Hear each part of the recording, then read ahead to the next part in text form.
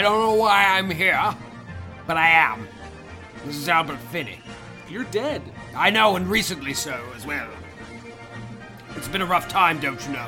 I was dragged away from a drinking contest with my old friend Oliver Reed. Needless to say, I'm not in great shape. I didn't know you could get drunk when you were dead. Did you know that? Well, my follow-up question is, did you wrestle each other? That's to come. I'm prepared. As you say, I've been greasing myself for the last hour. I must be ready. He's a very tough man with very lot of hair. To come, eh? Well, it's not like that. It's not allowed in heaven, you see. Okay. Strangely, it's not allowed in heaven. It's weird. Yes, and all the fun is in hell, and I'm disappointed that they sent me to heaven with Oliver Reed of all people. I think they may have mislabeled the places is what happened. What did I do? I was a perfectly wonderful actor. Did I do anything terrible? I don't remember doing anything terrible. I mean, Big Fish was pretty good. Yeah, I thought so. Terry Gilliam, he's a good fellow.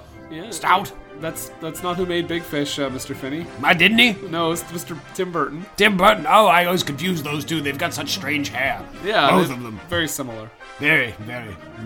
So, what can we help you with, Mr. Finney? I do. What can you help me with? I was dragged here on someone's call to say something. Alec Guinness pushed me through a portal, you see. And now here I am. He said it's a podcast in his effervescent way. You know how he's like. He's quite magnetic. He is. I'd like to wrestle him. Okay. But it's not allowed in heaven, you see. This is with Oliver Reed. It's a special rule. They only made it so you can wrestle Oliver Reed. I rue the day the creator himself came up with that rule. But yes, okay, so I guess I'm here to say this is a show, it's a podcast. I don't know. I've been dead. Things have happened since I've been dead. They invented podcasts in the last, 3 years? Sure. Conan O'Brien, I heard, invented them. Yeah, from scratch. Yes, he single-handedly. Anyways. Surprised you understand. Okay, yeah, go ahead.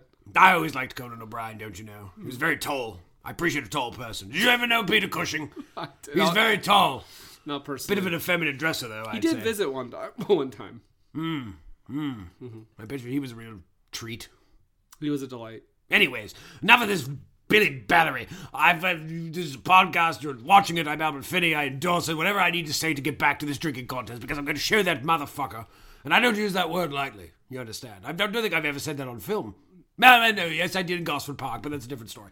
I have to destroy him. So I must go. Oh, I heard you watch Saturday Night and Sunday Morning. Did you like that? Yes. Oh, good.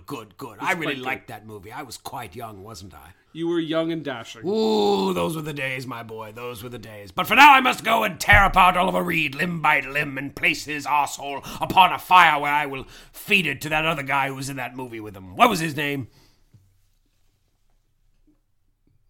The other guy in Women in Love. What was his name? You don't even know, and you love that movie. I don't remember. Fuck you and fuck this podcast. I must go. Good day. And right back through the portal he went. Wow. Mr. Finney, I'm sorry that I couldn't remember his name. Yeah, I don't remember that guy's name. He's also either. in The Go-Between. Yeah. That guy. Yeah. I'm Brendan. I'm Jason. And you're listening to another episode of For Screen And Country. And I'm going to say right off the bat, my energy level is a little low this week. I am just recovering from a bit of a cold. So Jason is going to be tough, but Jason's going to have to maintain his energy. I'm here to pump it up all y'all. Jason is usually a very low-key performer, so he will... I'm going to turn it up today, Brendan. You know it. Everything I'm going to say will be like a wrestling promo. Well, let me tell you something about a movie. It's got actors. It's got directors. Wah! But enough of this Billy Ballery. Yeah. It's a podcast. If you talk like that the entire time, we will be here for hours. Yeah, it won't end. So what do we do, Jason? We talk about the movies on the British Film Institute Top 100 list of British film. I told you. Let me try again. 100. I got this. All right. The British Film Institute Top 100 British films of all British time in the British year of 1900 and British 90, British 9. The most perfect year. The most perfect British year. The most perfect global year. Of British. Do you remember when we all came together united under the threat of Y2K? And partied like it was? That's right. Yeah. Prince was still with us back then. Who was? Prince. Oh. The Purple King. Oh. Yeah. And this week is no different. We are continuing on the list We are 41 movies in. And we are continuing one film at a time. Goddamn right, Jason, because this week we're talking about a special film, another David Lean film called Great Expectations. Ooh, yeah. But before we talk about that, we need to talk about last week's movie. which was Saturday night And Sunday morning. comments from listeners. Listeners like you, and you, and you. Yeah, and especially you. Listener Comments is brought to you by the Peter C. Cushing Foundation. Peter Cushing.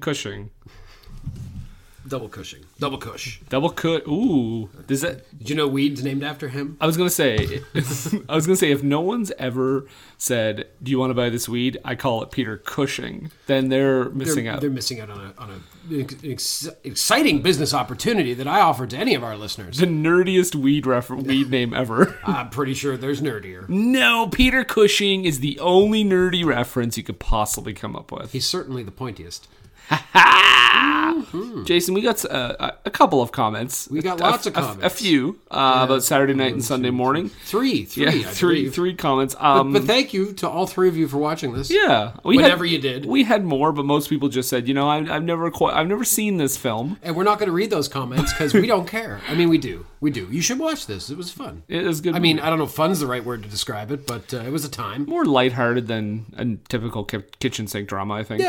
Yeah, I'm Albert Finney. I'm going to read our first comment here, Jason. It's from old pal Adam Pellman. Founding member Adam Pellman. Founding father of this podcast. That's right. He says, not my favorite of the British films from that era, but undeniably great. Finney is a revelation. I recently saw A Taste of Honey. We watched that too for the first time, and it got me thinking about how I wish more attention was paid to British films from that period that are not about angry young men. Yeah, no, absolutely. And we've watched a lot of those angry young men movies, and we'll probably watch a lot more on this list. It's like, I don't know if you saw that, and this will date this episode and reveal when we recorded it, but there was a recent episode of Saturday Night Live where she sang, Melissa Villaseñor sang about all the Oscar nominees, and the song was called White Male Rage. And I feel like that applies to a lot of the movies on this list. I suppose, yeah, absolutely. And it's interesting. I think, more people should see those, and just see these types of movies in general, because they give a window into a world that we, at least I can only speak for Brendan and I, as Canadian boys who grew up in the Maritimes, but it's a window into a world we don't know. Like, we don't exist in that world that is working class England in the 60s, and watching all these different movies, and especially Taste of Honey, giving the kind of the female perspective, has been very enlightening for me as a person and a film fan. Mm-hmm. I enjoyed I say that with all sincerity. I enjoyed A Taste of Honey because it was a breath of fresh air.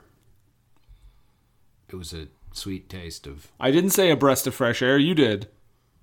Okay, our next comment is from the great Tracy Walker, and Tracy says, my dad was a young man in Northern England in the early 60s, so I love these great little glimpses into that life. Was her dad Walker, Texas Ranger in Northern England? Hello, my name is Chuck Norris, and I'm a Walker, Texas Ranger. Well, that's my title, you see. It's a Walker, Texas Ranger. I don't know. I'm sorry to all fans that might be in Northern England that I butchered your accent. I forgot for a second that it was Chuck Norris, and I was like, is he doing Clint Eastwood? Yeah. Hello, I'm Clint Eastwood. Hello. Yeah, so that's cool. If I had that kind of connection to this movie, that'd be really interesting to see. It's kind of, I've never really had that opportunity to kind of see a movie and be like, oh, that's what my parents would have been doing, basically. Yeah. The kind of world they would have lived in. Yeah, but even more so. Yeah. What? It's like Dan Carlin says about, well, I'm sure Dan Carlin's not the only one, but he talks about the Japanese in World War II. The Japanese were just like everyone, except more so. Fair enough. That's some hardcore history for you. There you go. Jason, our final comment. From His Royal Highness Rasmus Cruz. Mm-hmm. That's just a fucking awesome name. Tom's cousin. Rasmus. That is awesome. Tom Cruise's cousin, Rasmus. Yeah, Rasmus Cruz. Spelled the exact same way. Exactly the same way, Kruse. Yeah. He says... People are going to identity thief him now. Yeah, sorry, Rasmus. I guess really, yeah, probably, because how many Rasmus Cruises are there? looks like you'll be calling your fraud All department. right, so I'm sorry for everything I've said and any trouble that this causes you, but I just want you to know your name is fucking cool. Okay. Terrific movie. Albert Finney is so good in this, and quite handsome, I might add. And he is. He's very. He's a dashing young man. Peak of his handsome. So I think I grabbed these 3 comments because I wanted to kind of show that this movie is, like you said, must have a stronger following in England, across the pond. Which it's very culturally relevant, I imagine, more so than it is here. But that's exactly why people here should watch it. Which I would agree. I mean, I'm not saying everybody that commented is from America, but I'm saying that, like, you know, it's definitely here. It's more of an obscure, like, oh, that British film with Albert Finney. Yes. I'd say like something like Tom Jones is probably more well known. Oh yeah. Well, because of the Oscars. Yes.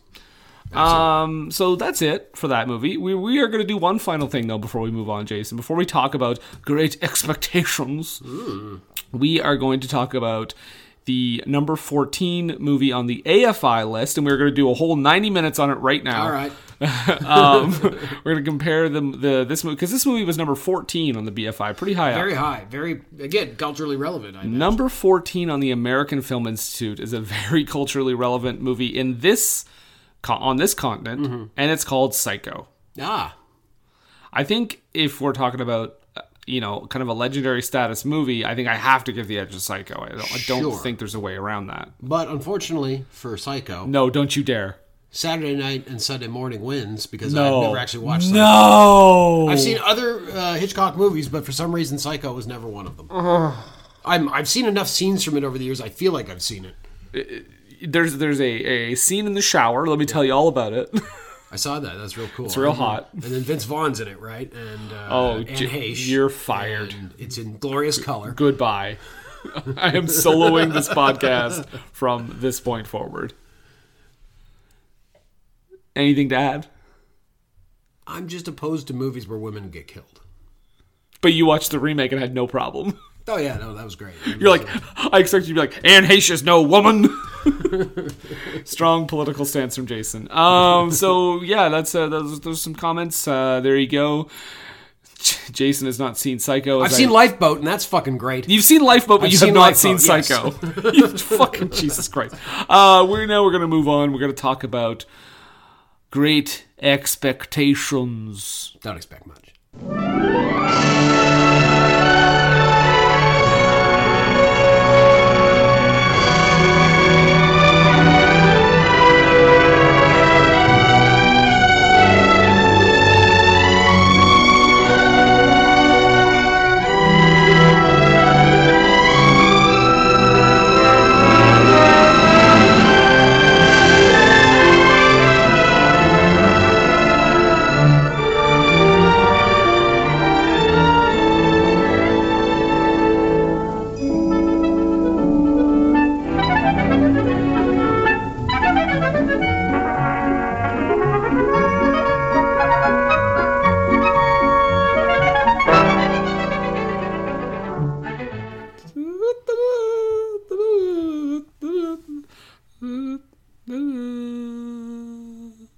And you'll note there, Brendan, the camera operator, Nigel Cuke.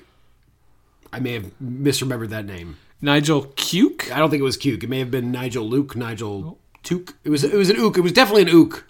I was trying to remember somebody's name from the credits. Because as you folks know, we've watched a lot of movies where all the credits air in like the first 5 minutes of the movie. We see them all up front. They air, like on television. Yeah, no, they air. I have it broadcast from my computer to my television, so technically I'm correct.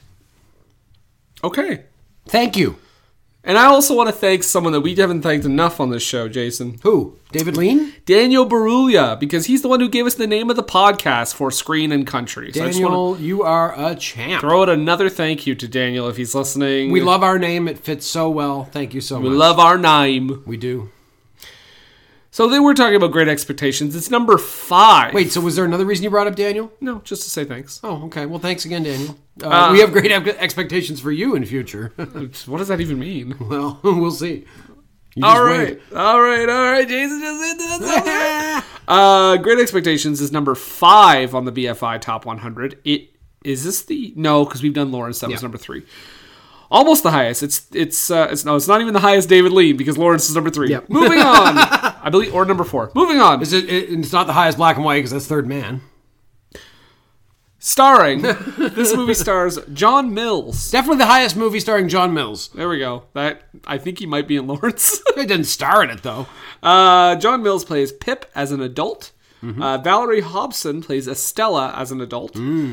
Gene Simmons. Yes, once sir. again, this is actually our last movie on the list with her, Jason. She plays Estella as a child. And I may be wrong, but based on my brief kind of scouring through the cast of this movie, she was the last one to die. I believe she just passed away like 10 years ago. It was it even? Yeah, probably. Like yeah, right. 2010? 2010. I think you're right. 2010 doesn't seem like 10 years ago, I does know. it? Also, Anthony Wager plays Pip as a boy. Martita Hunt plays Miss Havisham. Our old friend Alec Guinness is in this as Herbert Pocket. Very young Albert What a great Guinness. name, too. Yeah, I believe he's like 31 when this movie comes out. Herbie Pox. Finley Curry is Abel Magwitch. Francis L. Sullivan is Mr. Jaggers, the lawyer. Bernard Miles is Joe Gargery. And Ivor Barnard is Mr. Wemmick. Now, right out of the gate, I have to point something out. So I did the math.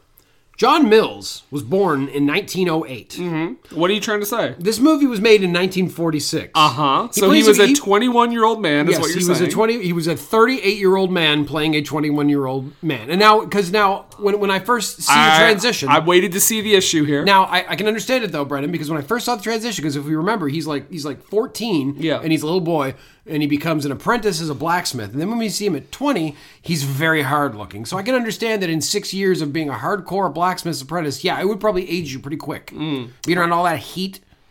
As a person whose father is an actual blacksmith, I can tell you. Jason, how old are you? Yes, my dad worked during the Civil War. Oh, wow. So he had I tell you, that's the thing, is that being a blacksmith has actually preserved him. He's still alive. He's looking great. So Got a couple new hips. He had you when he was about 95. Absolutely. He's Like I say, he's in real good shape. ripe old age of 136. Yep. Yeah, so I mean, this is a big one. This is a huge movie on this list. Great Expectations. I think if anyone had to point to the definitive adaptation of this Dickens novel, I mean, I think this is the one people point to. I mean, you're wrong. Go on. They would point to that episode of South Park with Malcolm McDowell. Well, we'll get to that later. Yeah. I have a little thing of that later. Okay. But no, but I think the movie-wise, Yes. adaptation-wise, this is the one. This is the David Lean. This is a David Lean classic. Everybody, I mean, not everybody. Does everybody know it? I think people know it. I think if they've heard of this story, they're probably familiar with it. Associate this one with it. If you know the book, chances are you know this movie. This is an early Lean film. This is pre-Bridge. This is pre-Lawrence. This is pre-color. pre-Zhivago. Pre-color. Pre-widescreen. I mean, Wizard of Oz had color before this. Yeah, I know, but I mean, in his oeuvre, I think. I don't know that he's done color before this. In his oeuvre. Yeah. That's how you pronounce it, Jason. Come on. Excuse me, Mr. French Pants. Oeuvre. That's how you do it. Okay. I got you. I'll remember that. So it is... John Merrick? Hey. So Great Expectations. It is, of course, based on the Dickens novel, the Charles Dickens novel of the same name. And let me tell you, because of that, I had great expectations about this movie. Well, why don't you tell us a little bit about, do you have a little bit about the book maybe, and like what kind of, if anything, changed a lot? Okay, so we know the basic plot of this movie. Pip, he's a boy. He's That's it. Living with a bunch of. Okay, so yeah, all right. So yes, Pip. He's living with his sister, who's kind of an ogre, and her lovely husband Joe. And he gets sent to hang out with this old lady and her daughter, and they're both terrible people. And so he's emotionally abused by them for a while, and then eventually he wants to become a gentleman. But let's remember, too, he also saved the life of a criminal by giving him some food and some brandy. At the beginning of the film, yeah. At the beginning of the movie, which I kind of forgot about, and then was surprised when it came back later. And the whole thrust of this thing is that he wants to become a gentleman, and when he becomes of age, he's given a mysterious endowment to allow that to happen of money. And so he goes to London, but doesn't know who the person is endowing him, and then he believes it's Miss Havisham. He believes it's Miss Havisham, but clearly he doesn't realize how much of a terrible person she is. Yeah. And so he eventually finds out that it is because of the convict that he saved, who had been shipped off to Australia Where all convicts go. Where all convicts go, but managed to make something of himself and make some money there and gain his freedom. He just wasn't allowed to return to England, although he does later in the movie. So it's about Pip's journey to become a gentleman, as well as his falling in love with Estella. I was going to say his unrequited love with Estella. Yeah, absolutely. For at least a great majority of the film. And as usual, I didn't have time to read the entire novel. God damn it, Jason. So I read a summary. Okay. And the biggest difference I can find, and this is quite interesting, is that the actors didn't show up in the book? Okay, yeah. Among the two differences I found was that the actors didn't show up for the book. Weird. And that there's... Okay, so there's one major subplot that is cut out of the book, and it involves Joe's assistant, his apprentice, named Orlick. Okay. Yeah.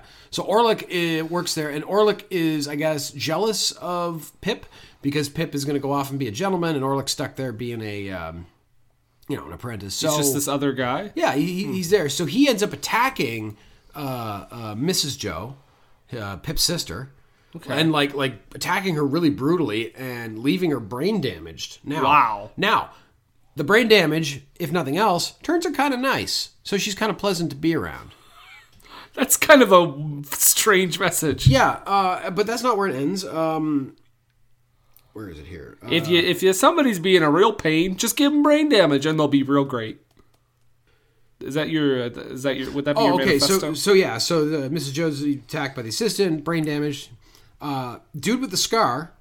I don't know that we the other convict. The other one. The other convict. Yeah. In the book, I don't think this is said in the movie. In the book, he's actually the guy that destroyed Miss Havisham's life. Okay. He's the guy that abandoned her at the altar and left her in that state. Yeah, they definitely don't. Yeah, they don't go into that. No.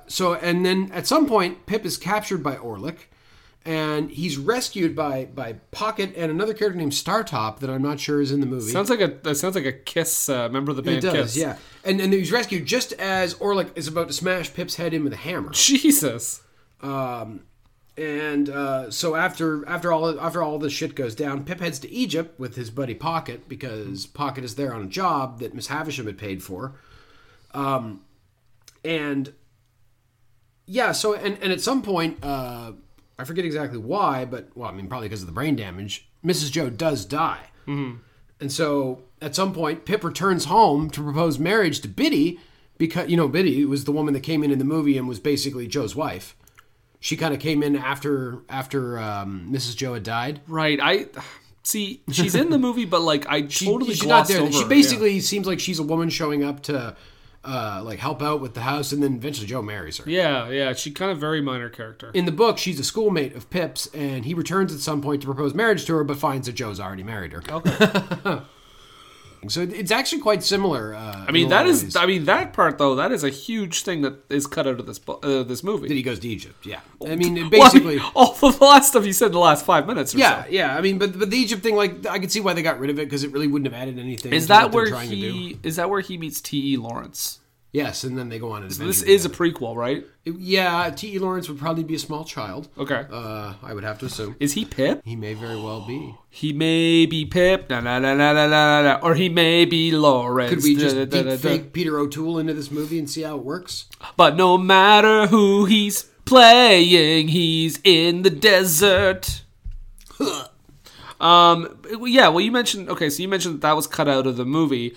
And then, this script for the movie was actually based on a slimmed down version of the novel in the first place because it was based on an abridged stage version of the novel that David Lean saw in 1939. Mm-hmm. And actually, in 1939, Alec Guinness was playing Herbert Pocket on stage. Did Alec Guinness not write that adaptation? He did. Possibly? Yeah, he did. Yeah. And Martita Hunt was Miss Havisham in the stage version, also in this movie as Miss Havisham.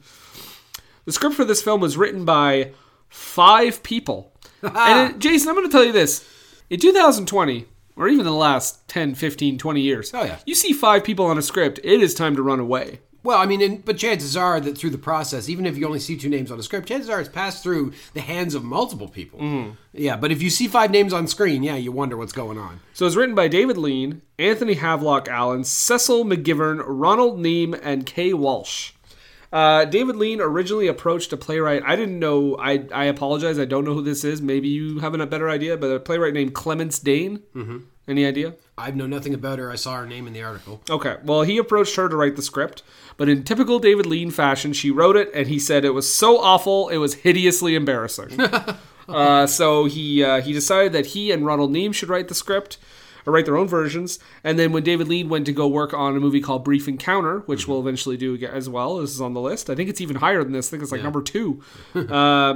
Neame worked on the script with Havelock Allen, and later with Cecil McGivern, and then Kay Walsh was another writer who came in and actually wrote the ending of the film. So 5 writers on this thing.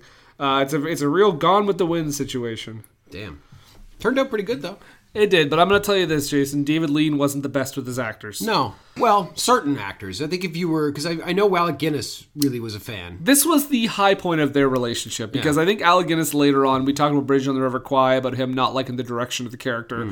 Talking about Lawrence of Arabia, of Guinness barely speaking to him on set. And the Passage to India, I'm assuming that at every given moment they were chucking knives at each other. However, as I saw in your book, there is photographic evidence of them sitting together. Yeah, I have a David Lean book. That's how serious this guy is. That's folks. right. But Alec Guinness, at this point of his career, because this is very early Alec Guinness, this is like one of his first roles. He's so very young in this movie, I almost didn't recognize him at first. So very young, but still looks old in Until a I different heard way. that part of his voice in the back of it, but he's younger, so it's higher and you can't quite hear it as well. That's right, he has very stringy hair. He sounds like he's on helium. He actually kind of really liked the way Lean directed him, because he said in one shot, for example, he has to do a close-up, and he had to like laugh out loud. Like a big boisterous laugh, and Alec Guinness was like, how do I make this look not phony? Like it just looks so manufactured. And I could just picture Alec Guinness being like, ha ha ha ha ha ha ha ha ha. Yeah. So apparently what David Lean did was he told him, he said, you know what, just forget about it. Let's not even bother getting the shot. It's not going to make sense.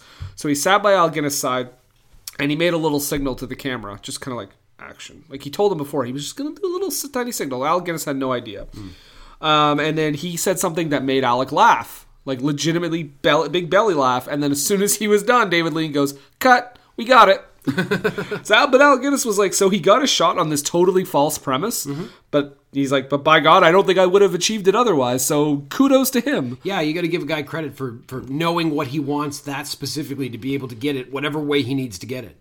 And then the opposite viewpoint is Valerie Hobson. Again, it's of the time, but I feel like David Lean did not have a good relationship with his actresses. Based on the things we've seen so far and talked about with various actresses, it seems he wasn't real hot on women. The things that he kind of let Rod Steiger get away with on the set of Zhivago and stuff. Really. But Valerie Hobson, who plays the older Estella, basically doesn't get real specific, but she says the experience of working with Lean on the movie was one of the most unhappy experiences she ever had making a film.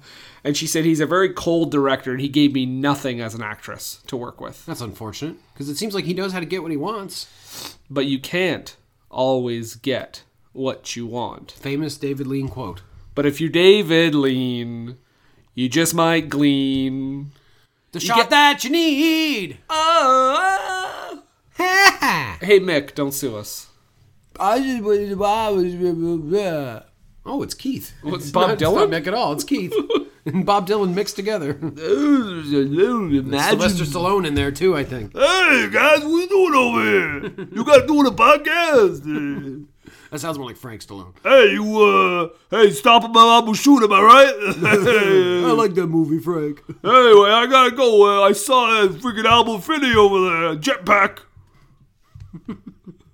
Wow, I'll drink you under the table, Stallone. Oh, let's go over the top.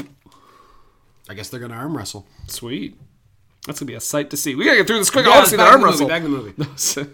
No, we're gonna take our goddamn time, Jason. Okay, so I want to say too, when we first rolled this and we got Great Expectations, 1946, David Lean, I thought, okay, this is like 11 years for Bridge on the River Kwai. It seems like a smaller scale movie, but man, it has David Lean written all over it. Oh yeah, like had I not known and that it was a movie on this list, I probably would have guessed that it was David Lean right from the opening. Yeah, he's got some pretty epic stuff in here. The opening, just like wide landscape shot, and he does that thing where he puts tree branches and stuff in the foreground to make it seem like you're spying. Yeah, or spying, or like it makes it because of the detail he puts right in front of the camera.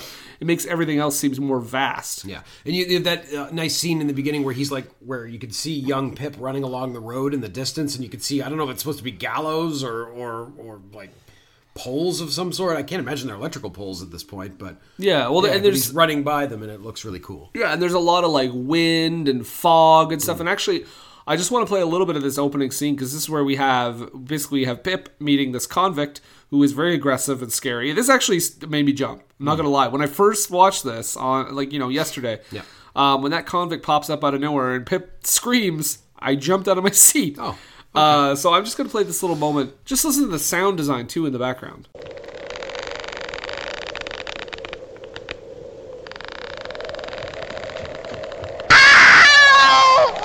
Keep still, you little devil, or I'll cut your throat. No, sir, no. Tell us your name. Quick. Pip. Pip, sir. Sir. Show us where you live. Point out the place. There, sir. There.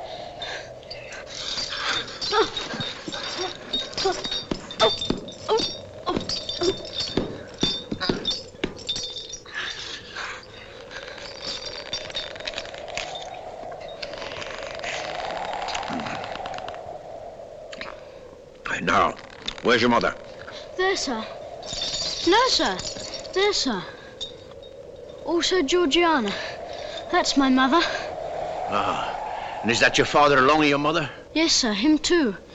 Late of this parish. Then who do you live with? Supposing you're kindly let to live, which I ain't made up my mind about yet. With my sister, sir. Mrs. Joe Gargery. Wife of Joe Gargery the blacksmith. Blacksmith, eh? Now look at here. Do you know what a file is? Yes, sir. Do you know what whittles is? Yes, sir. Food, sir. Then you get me a file and you get me whittles, or I'll have your heart and liver out. If you'll kindly let me keep upright, sir, perhaps I shouldn't be sick and perhaps I could attend more. Now you bring that file and them whittles to me in this churchyard tomorrow morning early. Yes, sir. And never dare to say a word of having seen such a person as me. No, sir. If you do, your heart and liver will be tore out and roasted and ate. There's a young man hid with me, and in comparison with him, I'm an angel. I like how he does that thing where he's like, if you think I'm bad, I've got a partner and he's worse. And don't worry about where he is. Yeah, exactly. You'd be afraid of him. I also laughed at the cartoonish Homer Simpson style strangling he does to the kid. Oh, right when at he the gate. and when he turns him And upside then he does, down. too. full on cartoon, flip him upside down and shake the shit out of his pockets. Also, like I was talking to you there during that clip, but the sound of the winds and the sound of the wind and stuff during that clip, and like the fog and stuff reminded me a lot of Hamlet. Yeah, like Olivier's Hamlet. Like when they're on the cliffs and stuff, really establishing that sense of place. Yeah, especially when he sees like the ghost, and this would have been pre-Hamlet by a few years. So I don't know. I have to assume Hamlet stole it from this movie. I have to assume Laurence Olivier attempted to send a check to David Lean, and Mr. Lean was like, "No, it's fine. I don't need your I don't money. need your money. I don't want your dirty money. Tell Mr. Shakespeare." Spielberg to stop leaving me notes." Even though he's... But I just like the movie so much. I don't know why my Steven Spielberg is Woody Allen, but Oh, God. here I am. And now I feel bad that Steven Spielberg has been painted with this brush. Oh, And here I am. I was directing Jurassic Park while my 13-year-old girlfriend was on the phone. I didn't know what to do. Was it consensual? I don't know. I was busy making dinosaurs. let's not even pretend to slander Mr. Spielberg. He's a lovely man. Sure. Yeah, I'm sure he is. He seems like a nice guy. Anything to the contrary? At least he hasn't done some of the things that Woody Allen may or may not have done, I highly doubt it. except for making movies. Wait, you highly doubt that Spielberg didn't do those things too? You're going to slander this man right out of the gate. We're going to get sued. We can't have that. Jason, I know things.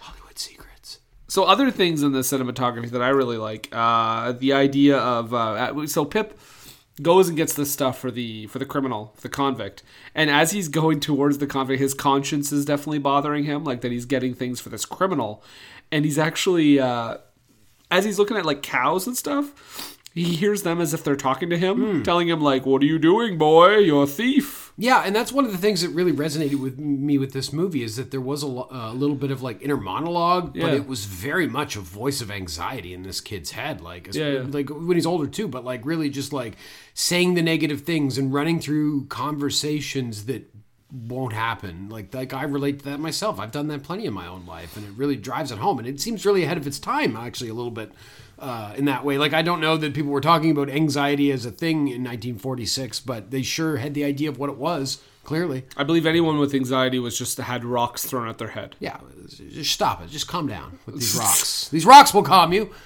for a while. You'll be calm with holes in your body. That's right. And the other thing too with Pip is like, I mean, you really feel like you're with him the entire way, from child to adult, from child to 21-year-old man. Yeah. Even though he looks 38. Yes. This is, in the book, and we see this through the narration, this is a story of a man looking back at his life, although eventually catching up to it. Yeah. And seeing the mistakes he's made and commenting a little bit on them, like when he sees, when Joe comes to see him in London, and he's like, I'd become a snob, and I would have paid money to not have to talk to Joe at that point. And all Joe wants to do is see him because, he raised this kid, basically. But Joe also has that moment message of like, I don't feel like I should even be talking to you right now. Yeah, exactly. He's seeing the class distinction now because Pip is upjumped, essentially. He's, trying to live as a gentleman. And gentlemen generally don't associate with the peasants. Unless they're ordering them to go farm a land or something. Exactly. Yeah. Jason, go farm me a land. Aye, sir, absolutely. Thank you. Get you some grain and some coal. So what I was going to say about Pip in regards to the cinematography, though, is like right after he gives the food to that convict, he's sitting at the table. Yes. And they're all the sister and the sister's husband and like a couple other guests are all around the table, and they're much higher up than him. Yeah. And you only see from like behind him. So like you see his back and everybody just towering over, just looking at you almost. Yeah. And it's just like you feel his like discomfort. Yes, the cinematography of it combined with the fact that they're all fucking assholes. They're all just the worst. The guy says, "Oh, you should be happy to be sitting with your elders and betters." You piece of shit. Fuck you. Fuck you, you fuck. Fuck him and fuck everybody in this movie. I mean, some of them. Yeah, most of them. That's basically what happens. Yeah. There's also other little things that I really like. Like there's a scene where Pip is looking outside and there's like a mass hanging going on. Yeah, that was rough. Yeah. So you see it. You see him look away, and then you hear it. Yeah. And it's just that's more effective than anything you could show. And I need to look into this because later in the movie, when we get to the point where, it's revealed that the convict, Abel, is his benefactor, right? And he's paying for him to be a gentleman, and eventually he gets caught again by the law after the chase that ends with a boat hitting their boat and Scar Guy dying in the water. He's taken to court and he's sentenced to death. And he's sentenced to death because we watched the judge put the little black flap on his head and then say, like, may God have mercy on you. But when the camera pulls back, I'm expecting to see him sitting in the prisoner's dock and being sentenced to death. But no, it's like 15 people. 15 poor people are all lined up and they're all simultaneously being sentenced to death. Yeah. I got to look into the history of that, like mass death sentencings in Victorian England. Like, that's crazy. Listen. And I'm sure it was the crime of being poor. Yeah, I mean, how dare you? How dare you? And then other things that I really liked. Other things is like there was one scene that I feel like he kept for Bridge on the River Kwai, and I'm wondering if you felt the same way. So there's a scene later on. We're jumping all over the place, but I mean, whatever. That's what we do. That's what we do now. There's a scene later on where Alec Guinness, Herbert Pocket, and Pip and Magwitch, they're basically trying to get him to safety because he's wanted now. Yeah. They find out that he's wanted by the police. Yeah, because he came back to England, he shouldn't have. So they're trying to smuggle him aboard a packet boat. And when they're going underneath, like on that little boat slowly, and they're rowing and everything, did that not remind you of that scene in Bridge on the River Kwai when they're trying to plant the bomb on the bridge? Being real quiet, being real slow. Yeah, it was almost shot the same way too. I didn't even think of that watching it, but now that you mention it, I can see that totally. Yeah, I feel like he kept that for that movie. Or he just really likes filming scenes of boats silently cutting through the water. Perhaps. It was very... I mean, it rang very familiar when I saw that, and I was like, man, why does that look so like I've seen something like that before? And then the other thing that I wanted to mention is when Pip gets sick late in the movie, that visual of him just like descending into... That was total Samocam. That was like in the Evil Dead movies where they would take a camera and basically stick it on a board, and then they would smash it through the window of the car so it looked like the thing was going through. Like that was what that reminded me of, like this first person. And then you add in like kind of the stuff around the sides where it's starting to look like he's passing out. And then, yeah, that was really cool. Again, ahead of its time, I think, for the era. Yeah. And that's the truth. So let's talk about one of the major characters, though, because this movie is a love story above all else. It's a class conflict and a love story. Yes. Because he is basically... So we have Miss Havisham, and she is this lady. She is a broken down woman. Oh. She has cobwebs all over her house, which, by the way, the design of that house is fantastic. Oh, yeah, absolutely. It looks like rubble. She is the like stereotype of an old spinster, and not just a woman who is unmarried and just living alone, but the one who's been so obsessed with it because women, all they want to do is get married, right? And so she had the chance to get married, and she got stood up at the altar, and so which we learned later. Yeah. But now she lives in this dilapidated house that still has the fucking wedding cake sitting on the table, which is probably disgusting, and just covered in cobwebs and everything. Probably dry as a bone.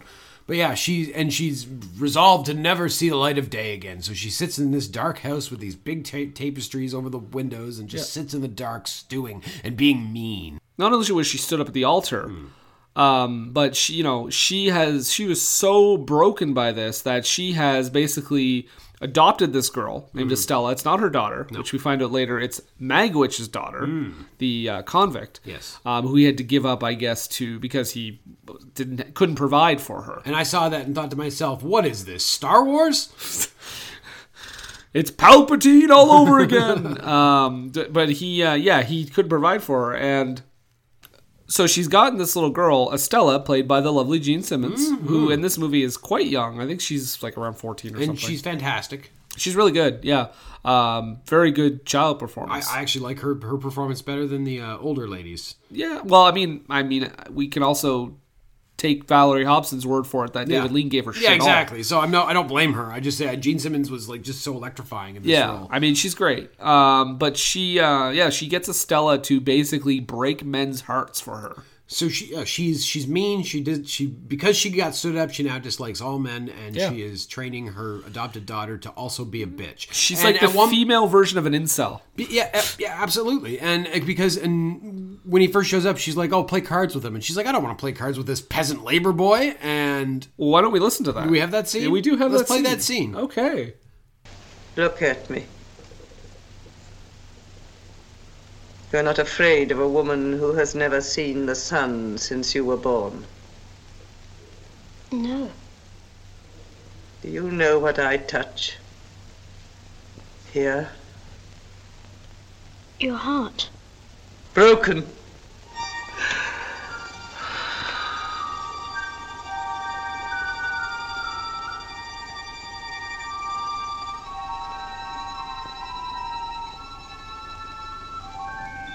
I sometimes have sick fancies. And I have a fancy I should like to see someone play. Play. Play. Estella, come here.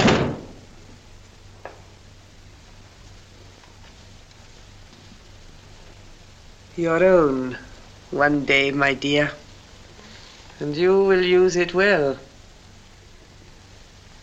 Let me see you play cards with this boy. With this boy? But he is a common laboring boy. And look at his boots. Well, you can break his heart. Yeah, so she's basically taken this young girl and molded her into like a little Havisham. Just the worst. Just fucking turning her into an evil fucking person. And you feel bad for Estella. I think to Gene Simmons' credit, she could play this girl as an awful child. Yeah, as a complete psycho. Like, she kind of is, but at the same time, you see her humanity poking every now and then at the times where she says, like, you can give me a kiss if you want. Yeah. Or, like, some days Pip mentions that Estella treats him better than others. And I want to ask you, Jason. Yeah.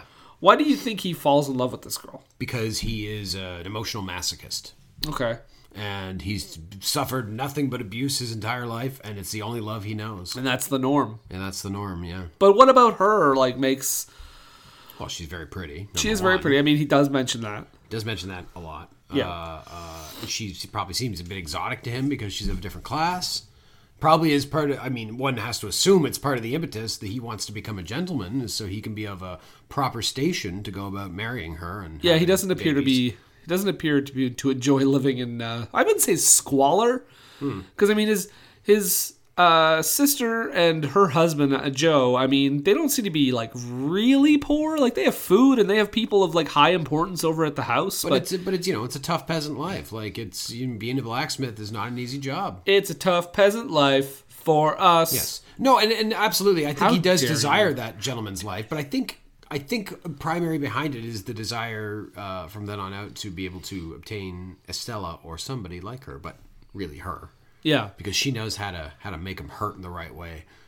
Yeah, it's almost like it's like a masochistic. This whole fucking movie is about emotional. This whole fucking movie, Brendan, is about the emotional roller coaster of life that Pip has, and being fucked over by people he loves, and then becoming kind of a snob himself. Yeah, I mean, it's all about the emotional manipulation of Pip. You could have called the movie that. Yeah, except for Joe. Joe's the one like I guess Biddy too, but Joe is the one like I would argue Magwitch is okay eventually. He is, but he's still a criminal. Yeah, I mean, He's Wemmick. still a bit of a crazy person. Would you say Wemmick? I think Herbert Pocket is pretty good. Wemmick I like because Wemmick calls his dad Agent P, which is the best thing. He says, "You mind? There's an agent parent here," and he's like, "Okay," and he's like, "Oh, hello, Agent P," and I thought that's like a rapper name. It's like that's what a rapper would call his dad. Oh, yo, it's Agent P, my dad, Agent P. I don't even remember that scene. Yeah, he's like, and then he's like, "Oh yeah, you welcome my son."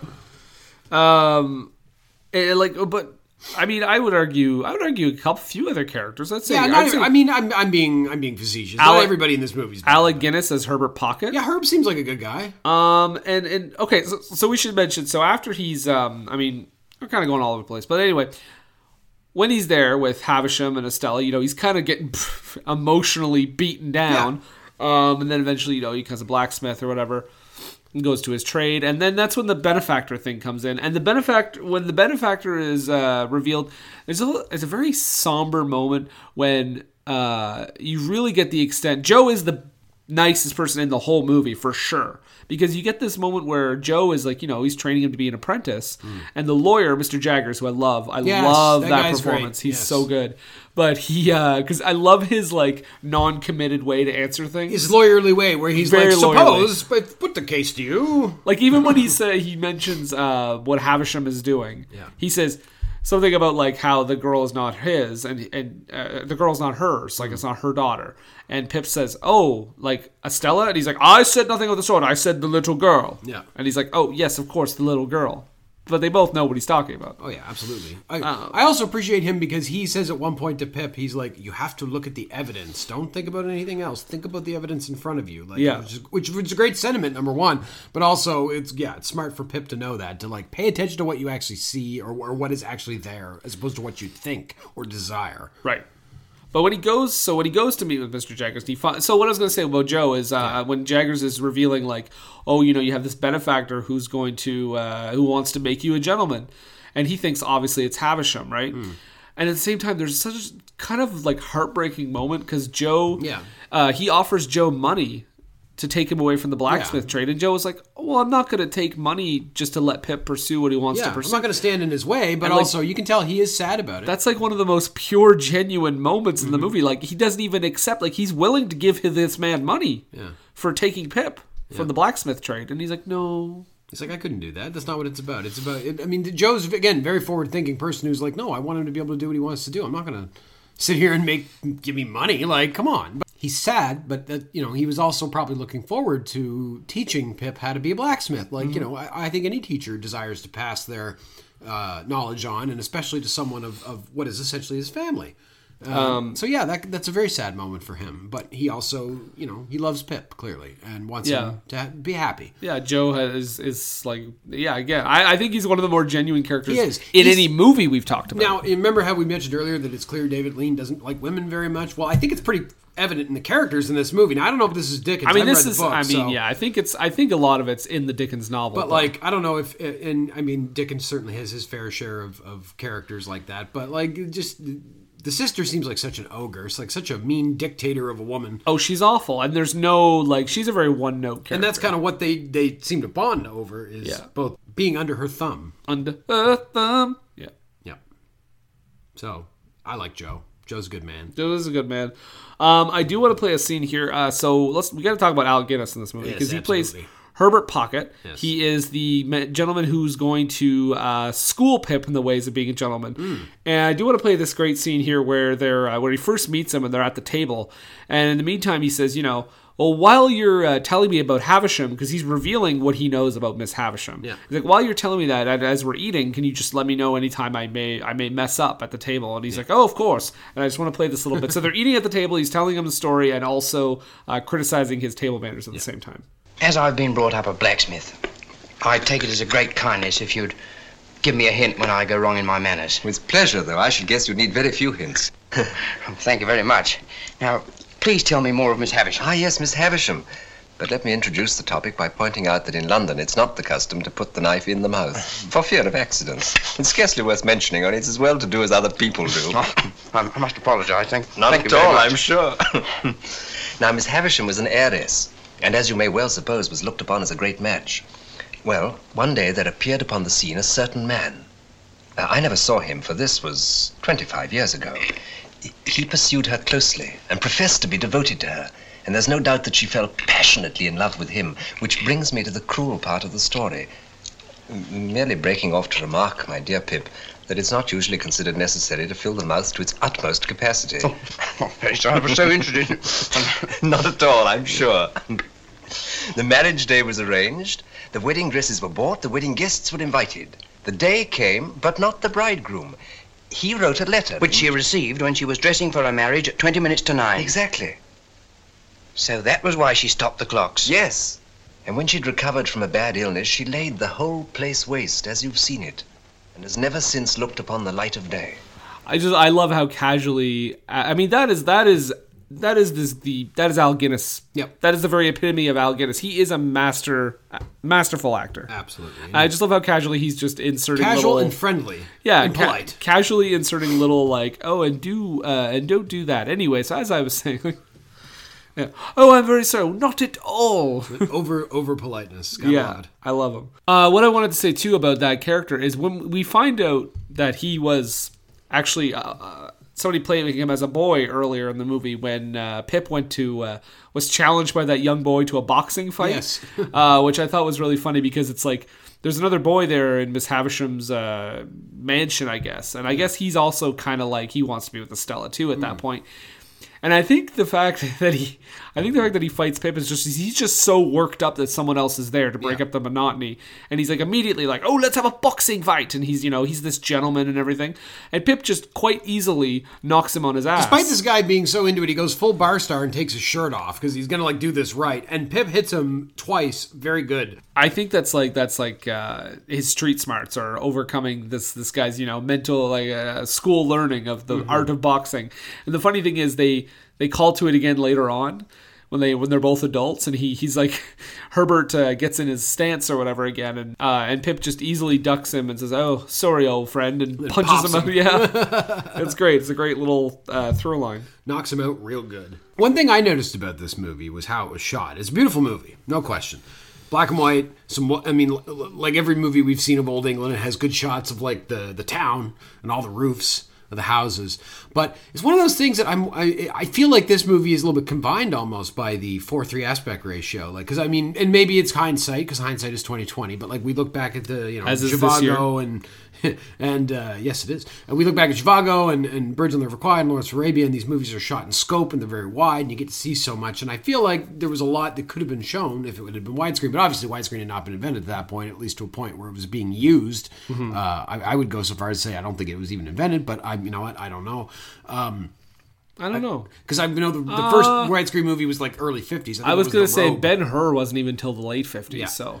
Yeah, but I just feel like it's a little confining with the 4:3 aspect ratio because I would like to have seen more of the sets in London. I mean, you do get a great glimpse of that at the beginning. Yes. With that, we talked about that wide shot of the the surroundings and the fog and everything. And then you get a little bit more of that later on with the whole whole boating scene. And everything. But also like, hey, clearly he did a great job and boded well for his later work. Mm-hmm.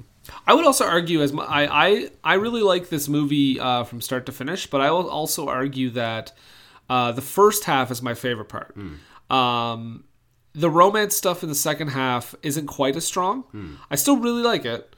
And I like the whole thing where, he's still pursuing Estella, goddammit, because he's going to get that lady.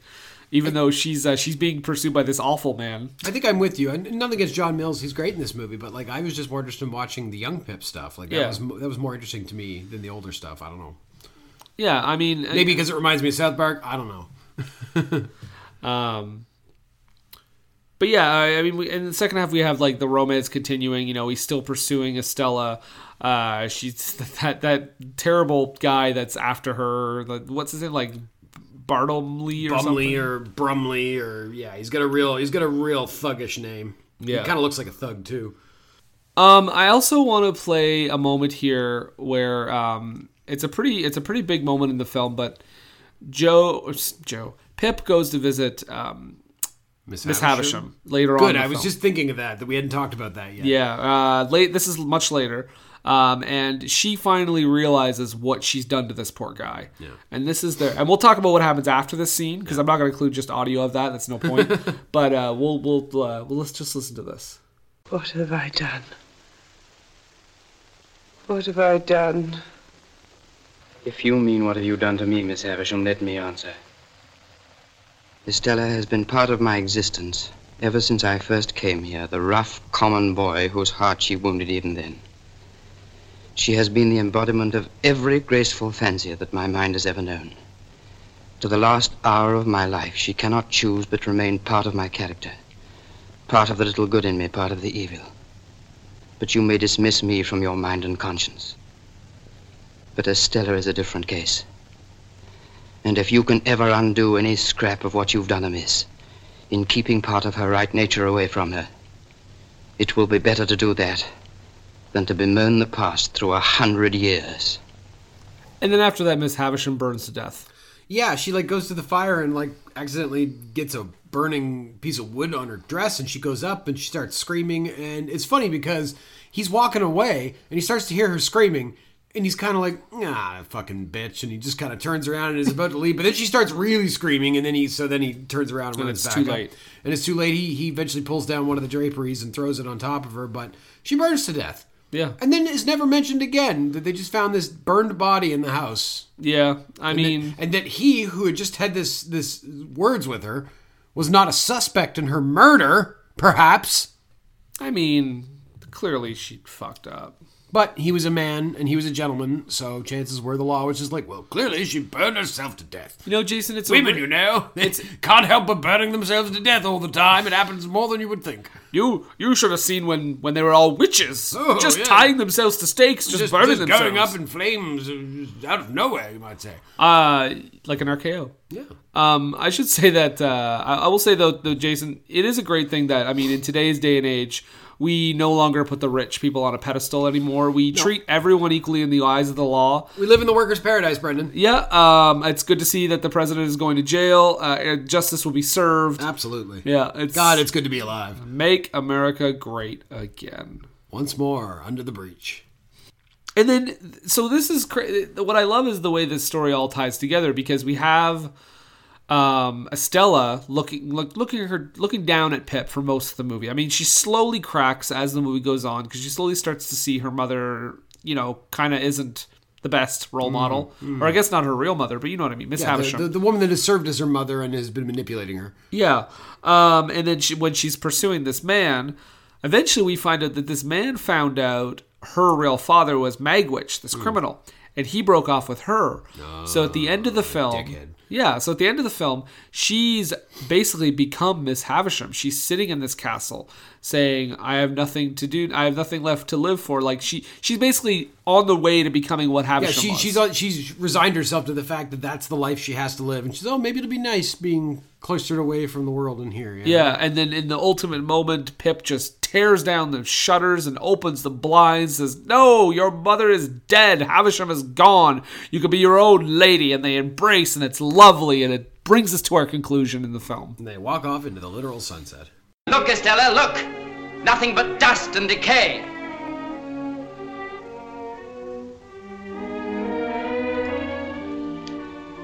I've never ceased to love you, even when there seemed no hope for my love. You're part of my existence, part of myself. Estella, come with me, out into the sunlight.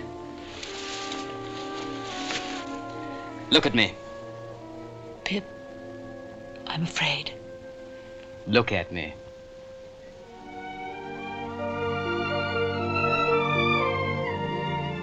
We belong to each other. Let's start again. Together.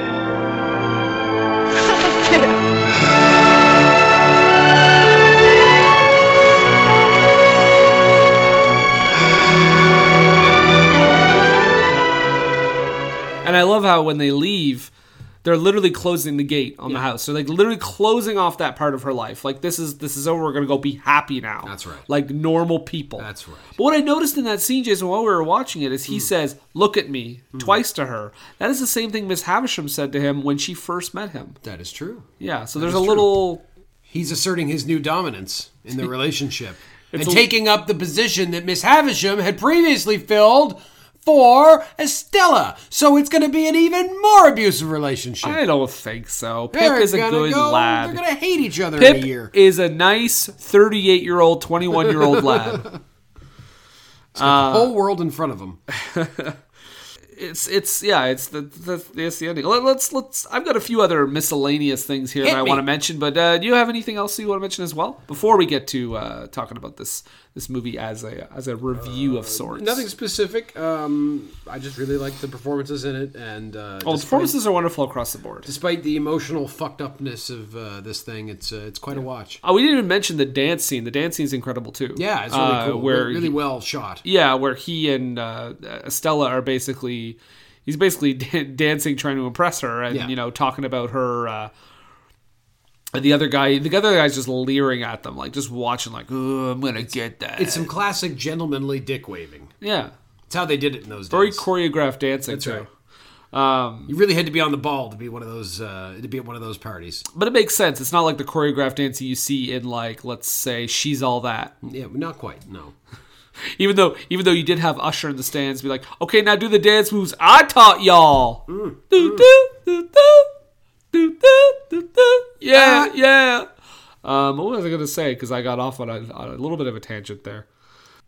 No. What I was gonna, right. I've got a few little random thoughts here. Sure. I did get a kind of a Jack and the Beanstalk vibe at the beginning of the movie with the convict saying that he was going to eat Pip's heart and liver. Yeah. I just thought it sounded very fairy tale. Very, I'll grind your bones to eat my bread. Yeah.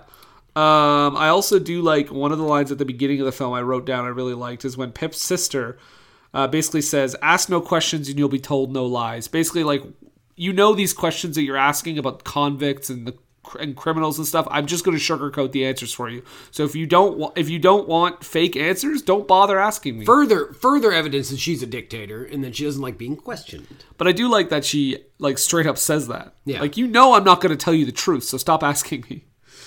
I do really like Joe's reaction to the criminal apologizing for eating their pie as he's being dragged up by the police. Yeah, and he says, I like that too.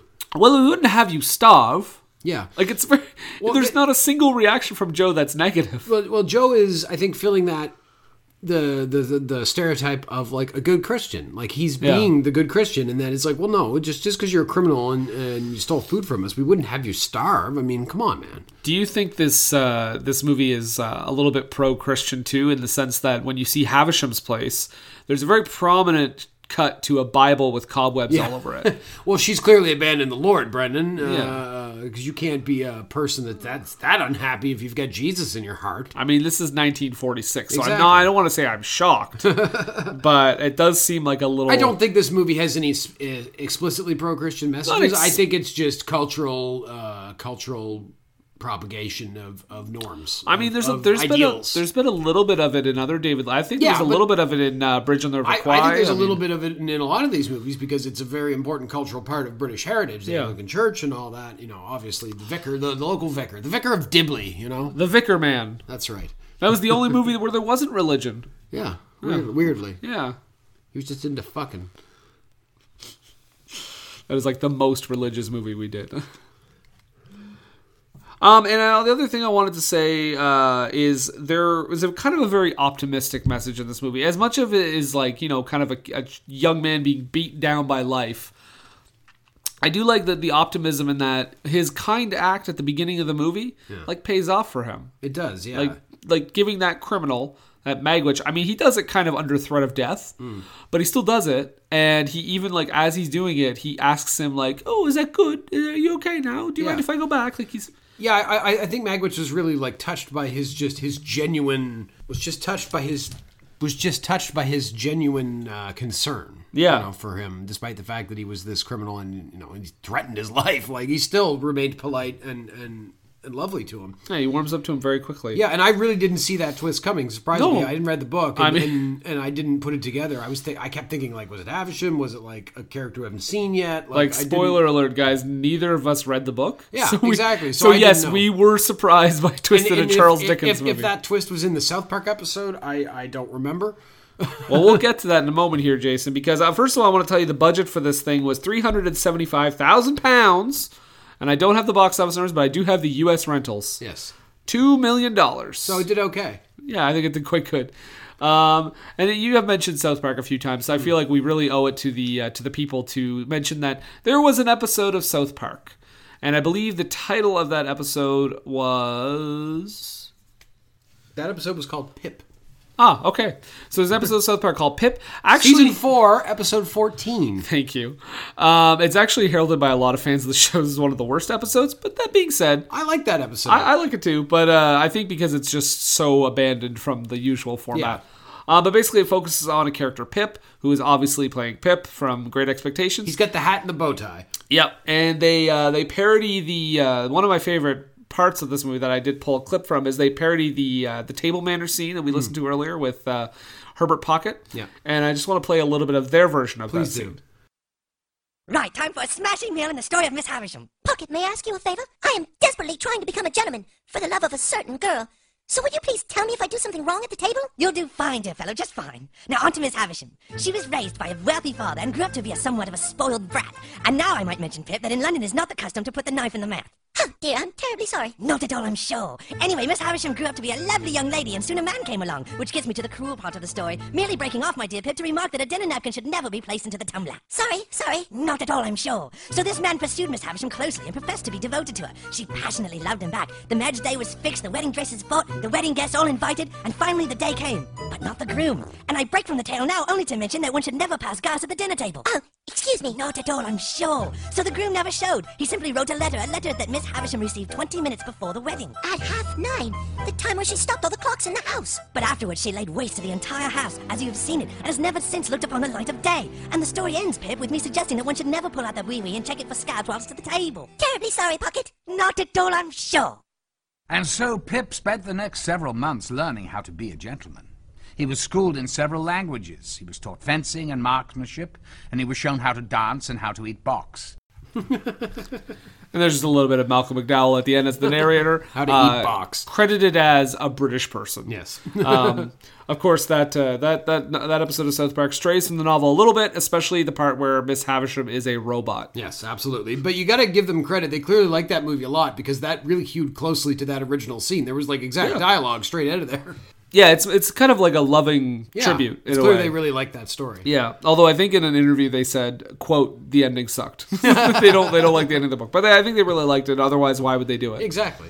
So Jason, this thing does go to the Oscars. Unfortunately, the BAFTAs are not really I believe the first BAFTAs were in 1949, so it misses it by a little bit. So this is like the Imperial British filmic and candle-based power awards for images that may move or not move. Yes. Yeah, I love those. So at the Oscars, it wins for Best Art Direction - Set Direction Black and White. Mm-hmm. And it wins for Best Black and White Cinematography, which deservedly so, both Absolutely. awards.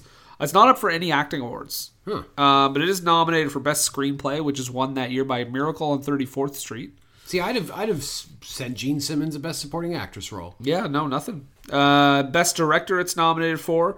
The other nominees, I'm sure you'll know. Henry Coster for A Bishop's Wife. Oh. Edward Dmytryk for Crossfire. Oh. George Cukor for A Double Life. Mm. And the winner of that year was Elia Kazan for Gentleman's Agreement. Ah. Best Picture. It was nominated for Best Picture. And again, Bishop's Wife, Crossfire, Miracle on 34th Street were the other nominees. And the winner again was Gentleman's Agreement. So, yep. They won 2 awards at I've the never Oscars. seen any of those other movies. Even Miracle on 34th Street. Really? Yeah. I think I've seen the 90s one with Matilda. Yes, Mara Wilson. Yes, and I've definitely heard of Gentleman's Agreement, but I don't know anything about it. Wait, is that Richard Attenborough in that movie? The old one? No, the new one. Oh, yeah, that wouldn't make any sense. Yeah, I believe it is Richard Attenborough. Teenage Richard Attenborough in the original Miracle on 34th Street. Yeah, he's the same age as when he met pre-Eyeball Right Jack. He was the right age for that, right? Yeah, absolutely. So the movie got tons of critical praise when it was released. Many commentators hailed it as the finest film made from a Dickens novel. Dickens, one of the quotes was, "Dickens has never before been rendered effectively into cinema terms." So a lot of people thought this was the first effective Dickens adaptation, because Scrooge was after this. Yes. Scrooge was like 1951. Yes, there had been, though, the Christmas Carol adaptation, I think, from the 30s. Yeah, which I don't know if it was successful at the time. I mean, looking back, it may still be pretty good. Yeah. I don't remember it, but I don't even know if I've seen it. We'll watch it next year. Sure. No, we've got a musical 70s one to watch next year. That's right. However, there is always a contrarian, Jason. Gavin Lambert, writing for the short-lived but influential Sequential magazine. What do you got to say, Gavin? Sequence magazine. I was going to say, Sequential magazine. This is about stuff in order, like movies. See, he is not a fan of Pulp Fiction. No, not at all. He felt that it is not so much an attempt to recreate Dickens on the screen as a very graceful evasion of most of the issues. This was his quote on the movie. In America, though, James Agee praised the movie almost never less than graceful, tasteful, and intelligent. And in 1999, Roger Ebert noted the film as the greatest of all the Dickens films and added that the movie was made by Lean at the top of his early form. Yeah, I'd say. So that all being said, Jason, where do you fall in this movie? What do you think? I really like this movie. This movie is incredibly watchable. It is from start to finish. There's lots to watch, lots to enjoy. The characters are great. The acting is great. I hate most of the people in this movie because they're all terrible, but the people that are good, I like a lot. So. I was gonna say, I think you're supposed to hate most of them. Yeah, I do, but it's a fascinating thing to watch because of it. Like it's I don't know how many movies back then were full of people you don't like. True. Besides like The Villain, you know. Yeah. The Villain. Like you're not that's supposed to like that's a real movie. Oh, I thought you meant the movie The Villain. No. That's the movie with Kirk Douglas and Arnold Schwarzenegger. It's not good. It's not good. I don't know what's going on. It's the two of them acting together. So anywho, so it's number 5, Jason. Yeah. How do you feel about that? I think I can understand why they'd put it up there. It is a brilliant movie. It looks great. Like I said, everything I said still applies. It's very high. Yeah, so I understand why it's there now.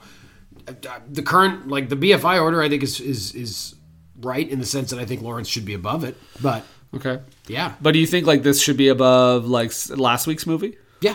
Okay. I'd say too. I mean, I enjoyed last week's movie a great deal. Yes. But I think this is definitely number one, more important. Yes. Number 2, it's David fucking Lean. Yeah.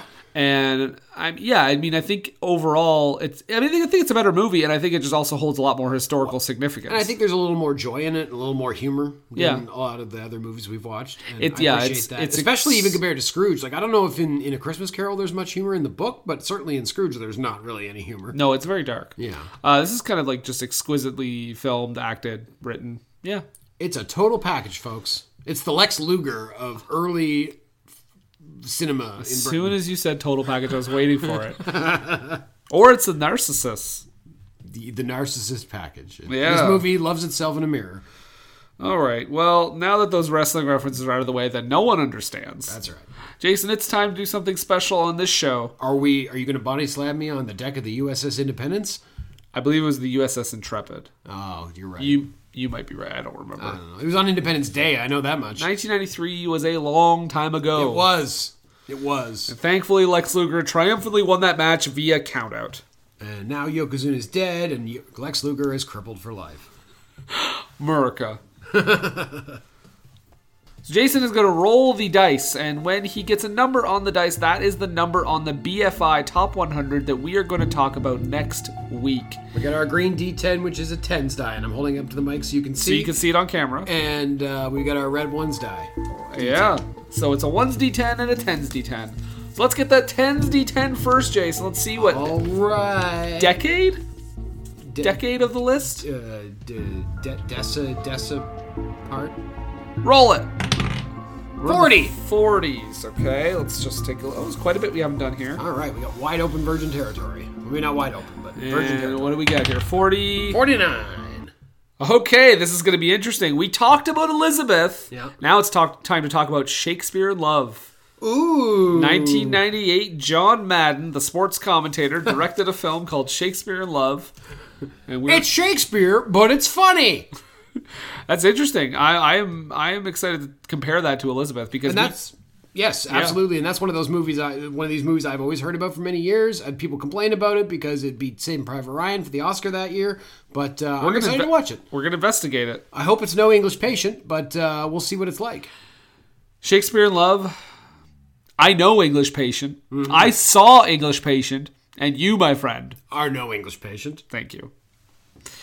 Shakespeare in Love, the Dan Quayle of the BFI Top 100. This will be really interesting. I've never seen it either, so I'm curious. I'm curious to see it. We got a much newer movie that we're watching this time. Yes. 1998, yeah. We'll see if this was an of the time addition to the list or if it actually deserves to be there. Yeah, and I believe, actually, now that I'm saying this, it is the most recent movie on this list. I would say you're right. Yeah. So next week, Jason, we will talk about Shakespeare in Love. Ooh. Bringing back Joseph Fiennes. Joseph Fiennes. Was he in? He was also in Elizabeth. Oh, was he? Yeah. Oh, that's right. Yeah, and Jeffrey Rush, too. Right, I couldn't remember which Fiennes it was. Right? Jeffrey Rush is in both. Yeah. Yeah. Yeah. Yeah, that's crazy. That's what I mean. There's going to be so many similarities. But before that, we should say that you can find us on Facebook. Just search for Screen and Country. You can also find us on Twitter at BFI_pod. You can also find Jason on Twitter. Follow me personally at Jason D. McLeod. That's MacLeod. The views of Jason McLeod do not necessarily reflect those of For Screen and Country. But they reflect you, Brendan. Okay. Even the controversial ones. Oh, God. What are you getting me into here? Let's just say... Jason's views on Brexit do not reflect mine. Let's just say... I am much more harsh. The Baader-Meinhof terrorist group never existed. I heard that yesterday. I don't know what any of that means. I know those are words that you said, but I don't know that they come together for me in a sentence. It's all a big conspiracy to prop up the... Just give me a sec. Deep state. You said the C word, and that scares me. So we'll just end it there and say, God save the Queen. God save the screen. And for Screen and Country, I'm Brendan. And I'm Jason. I expect great things out of you. You might say I have great expectations. Oh, shit! You're sitting in your seat, and then you stand and clutch your breast. Our music drives you wild along with the rest. You watch me singing the song. You see what my mouth can do, and you wish you were the one I was doing it to. And you watch me playing guitar, and you feel what my fingers can do, and you wish you were the one I was doing it to. Well, listen, you've got great expectations. You've got great expectations.